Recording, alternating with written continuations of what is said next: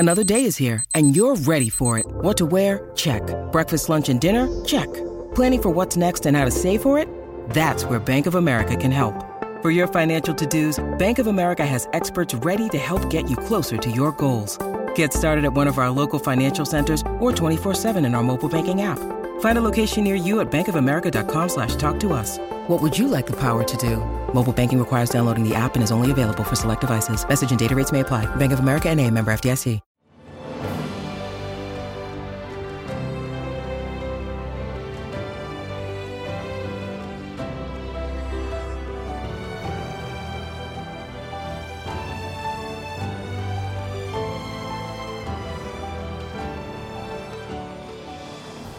Welcome to the newest episode of Beyond the Fame with Jason Fraley. I'm your host, Jason Fraley, picking the brains of the top filmmakers, musicians, and artists of our time. Def Leppard rocks Nats Park tonight alongside Motley Crue, Poison, and Joan Jett and the Blackhearts. I spoke with Def Leppard's longtime lead guitarist Phil Collen when the band played Jiffy Lube live in 2018, breaking down his sickest riffs from Photograph to Fullin', Rock of Ages to Hysteria, and of course, Pour Some Sugar on Me.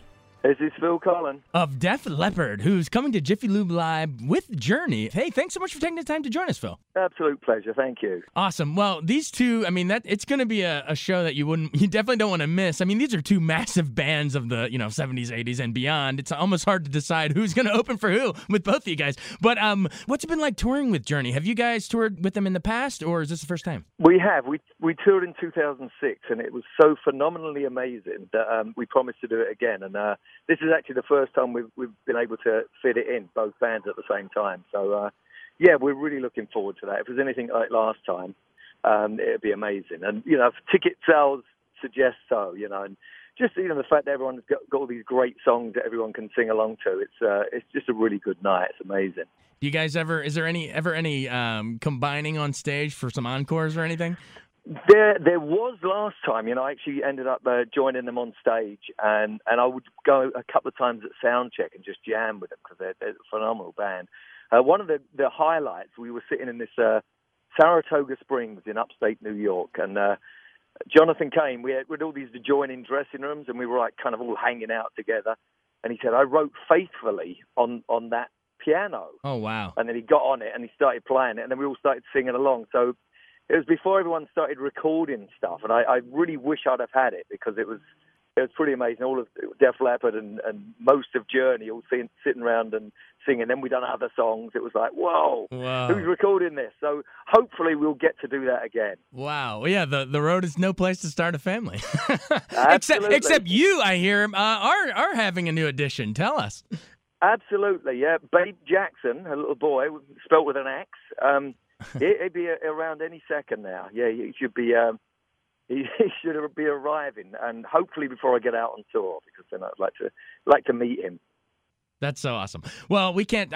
So many hits we'll be able to hear. But I just want to let's remind some of our listeners, maybe even younger listeners, how you guys all came together. I know the band joined back in 1977 in England, sort of that British heavy metal wave. But you came on around I think 82. I know they had done like 2 albums before that had done pretty well in the UK, not as huge here in the US. And then when you came, you guys really took off. How much do you think your guitar skills sort of took them to the next level? Obviously everything, but no, I set you up for that. A combination of things. Mutt Lange, our producer, was really instrumental in everything. He was just an amazing visionary and artist. I mean, he sings on all our stuff. He's incredibly done, the most successful AC/DC albums. He produced them, and obviously Shania Twain, who he was married to, Bryan Adams, The Cars. And, it was just incredible what he added and his concept for what the band was. And that was really exciting. That done it. And then MTV was in its infancy. So that really helped. So along with my, awesome guitar playing, but yeah, just everything. We made a hybrid of rock and pop music. And, Mutt Lange did. That was his idea. And it just seemed to work. It was right time, right place. We were all very... Rick Allen was still a teenager, and then we're blowing up on MTV, and you could actually see this band. So there was a lot of things, elements that made it work that all lined up at the same time. And obviously hard work and great songs and an amazing production really was part of it. And we've kind of kept that trajectory going. I think that's why, while we're still around, while I can, again, I can still run around the stage at 60 years old better than I did when I was 25. So it's a lot of things going on. I love it. Take me behind the scenes of your first one with them, their third album, Pyromania, 1983. That sucker, I mean, that had what? Photograph, Rock of Ages, Foolin'. Well, Foolin'. You got to say it right. Absolutely. Take me. I mean, that must have been. I mean, to have 3 hits like that, not to mention all the other songs on the album. Take me into. I mean, that's your first sitting down recording with these guys. The first album. Do you remember when those 3 particular songs came together, or just memories of that recording that album? It was, for me, it was so perfect because, I came in as a lead guitarist. All the really heavy lifting, all the rhythm guitars and grunt work had already been done. And, I joined the band and Mutt Lange said, right, be a lead guitar player, get solos. And then he found out I could sing. So he had me singing on everything as well, the backing vocals and just all the fun part. Like I said, I didn't write any of the songs on that record. So it was a great introduction. And then, when the next album rolled around, obviously I was writing on that was Hysteria, which was an even bigger album. So, it was a very exciting time. And like I said, there was so much going on. Our first gig was at a tiny club in London, the Marquee Club, which the Beatles, the Stones, Hendrix and Sex Pistols, everyone had played it. And that it was a 400-seater club. And it went from there, and within a year we ended up playing Jack Murphy Stadium, which was in San Diego, 55,000 people. So, again, the trajectory was amazing. It was so just phenomenal. It was there was a lot of hard work went into it, but it seemed like it was a very fast-moving thing. And like I said, MTV had a lot to do with it and the current climate at the time. But we didn't look like other rock bands either. There was a definite difference. You could combine, say, it was more in line with how Duran Duran looks than, say, Iron Maiden or Judas Priest. And right. So that hybrid thing really had a lot to do with it as well. It's awesome. You mentioned Hysteria. I mean, I can't think of a more aptly named album for where you guys were in your career, because that was when the fans, it was going in hysterics at that point. Obviously, that was the title track, but the one everyone remembers that is still played at freaking clubs and colleges and weddings and everything today. Pour Some Sugar on Me. Take me into how so much of that is. I love all the double meaning innuendos, One Lump or Two. I mean, man, come on. I mean, all those songs from that era did it, but you guys shrouded that line pretty good on that song while making an eternal dance hit. I know what was interesting about it. We'd actually come to the end of the recording and of that album, and Joe Elliott was sitting in a corridor on the floor with an acoustic guitar, just strumming away and singing something. And Mutt Lange went, "What's that?" He said, "I don't know." And he said, "Just play that again." And 10 days later, we had the song finished. So it was the quickest sound. The rest of the album took like 2.5 years. That song took 10 days, but what was interesting about that, the album came out and hadn't done that well. It was done okay, but we hadn't broken even with the money we'd spent. And then all of a sudden, strippers in Florida, this is the God's honest truth, started requesting, they would dance to it, in their routines, and then they would request it at the local radio station. Wow. So it became a hit on local radio stations in Florida, and then it kind of snowballed around the rest of the country, and up in Canada as well.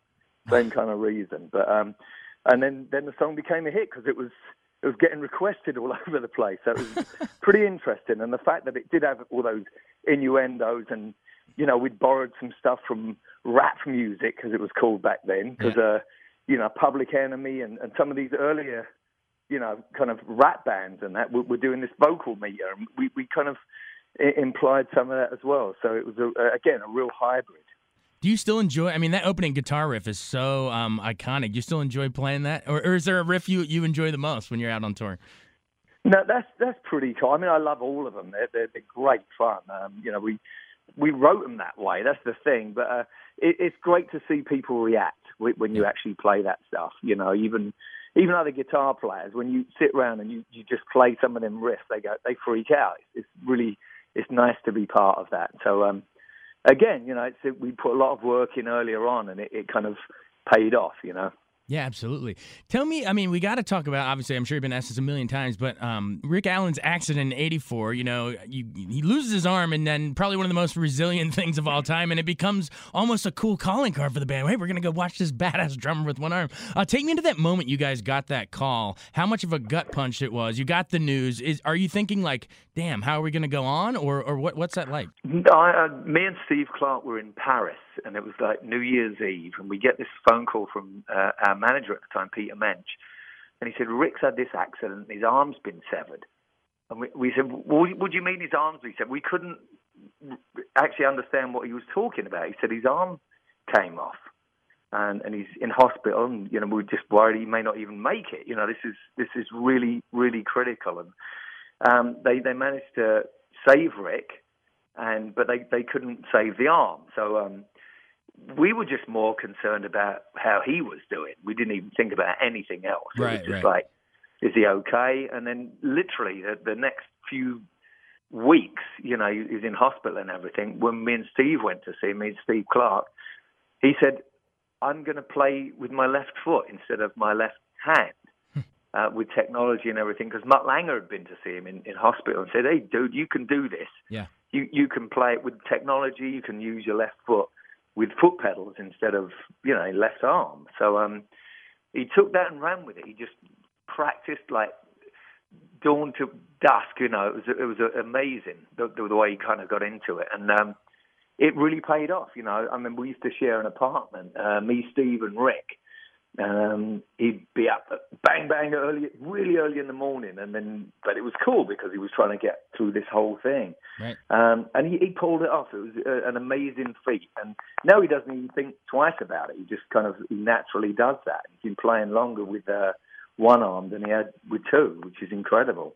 Yeah, it's wild. Well, I've just enjoyed to see, I think you, Rick, Joe, I guess Vivian, I think you guys have pretty much had the same lineup since about 92-ish. So, you guys have stayed around. Tell me about sort of your staying power. I know, I think Promises did really well in the rock charts in the 90s. And I remember personally, I'm a bit younger, but I remember hearing your X album come out as a brand new album when I was in college in like 2003 with Long, Long Way to Go. And I was like, wait a minute, wow. this is a new, you know what I mean? Like, wait, Def Leppard, I thought they were classic rock, and now they're putting out great new stuff. Just what's the secret to you guys sticking around so long? You just love being on the road, or you love the guys, or what is it? No, I think we've always got something to prove. We love doing this, and this resilience. I think we learnt it from our parents. My mum and dad, all of our parents actually. They were being blown up, in World War II. In my mum and dad, I'm from London, and you'd have all these crazy stories, and there was all this resilience and kind of positive kind of affirmations because they'd been through all this. Joe's parents, going in the air raid shelters and all that. It's something we can't even. It's phenomenal. You can't even imagine that happening. Yeah. But they went through that, and I think we learned some valuable lessons from our parents. A really good value system, if you like, from that experience from them, and it certainly made us a bit more, certainly resilient, for sure. And we still do that. We still have that kind of approach to stuff.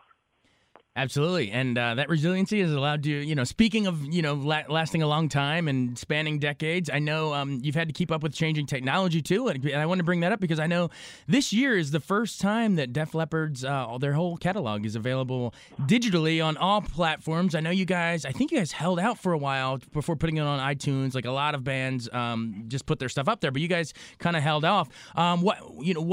Just talk about sort of how that's changed the industry and why you guys decided to, finally it was this year was the time. Well, we held out because we felt, one of us lost a limb, one of us lost their lives, right, and we'd spent millions of dollars and so much energy on all this stuff that it seemed only fair that we felt it had more value. I know everyone was just giving their stuff away, and we had a clause in our contract also, which we didn't have to do that, which was pretty amazing. So. We held out until the time was right, and until we re-signed with Universal Records, our label back in the day, and we're working with them. Great, that's all we wanted. We wanted to work with someone that was going to do right by it. If we're out there every single year, we took 1 year off since I joined. That was 2010. Other than that, we've been working, even when it kind of wasn't so great, back to that resiliency thing again. And we felt that it had value, and we wanted to work with someone who was hard working as us. And the label are at the moment. We love it. We love the new kind of partnership, and it's going great. So we're just waiting for that moment, really. And it's just been amazing, that people have the Def Leppard T-shirts, but they've never heard the band. Right. Yeah. So I think people can connect the T-shirt to the sound of the band. Absolutely. Well, you got the T-shirts. You got, Rock of Ages became the title of a Broadway musical and a movie. I mean, and obviously the songs. I mean, all this stuff is adding up, not to mention your guys' long duration. I want to see you guys get in the Rock Hall. What's it going to take?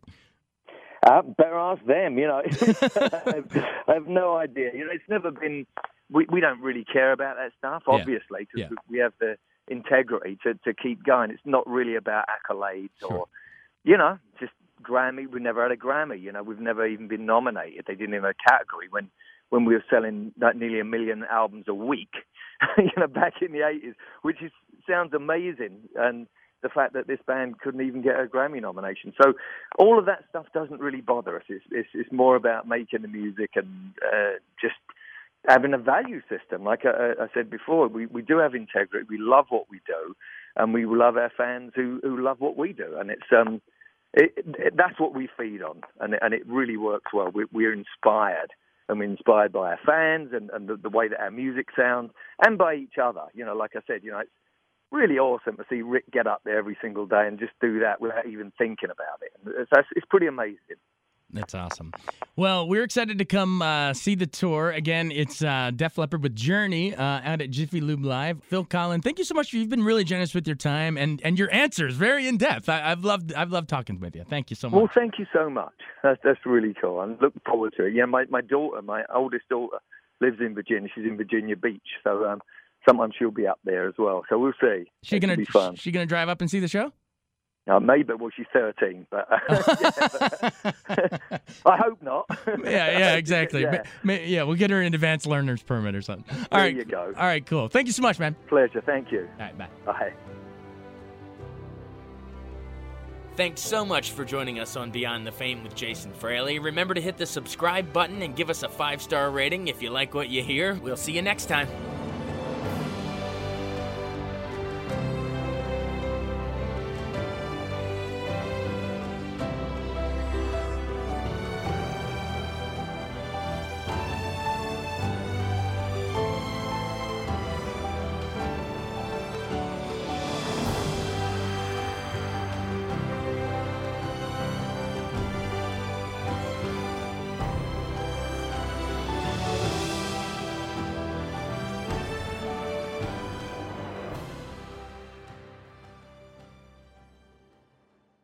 I wanted to take a second to tell you about an app I really enjoy. Living in the DC area is great, and Podcast DC gathers all of the local shows that I like all in one local app. Health, sports, local news, politics, and so much more. Podcast DC is the new local app with hundreds of DC area podcasts to choose from. I can earn exciting rewards just for listening and share the podcasts I love instantly. Available in the App Store or in Google Play, listen local with Podcast DC.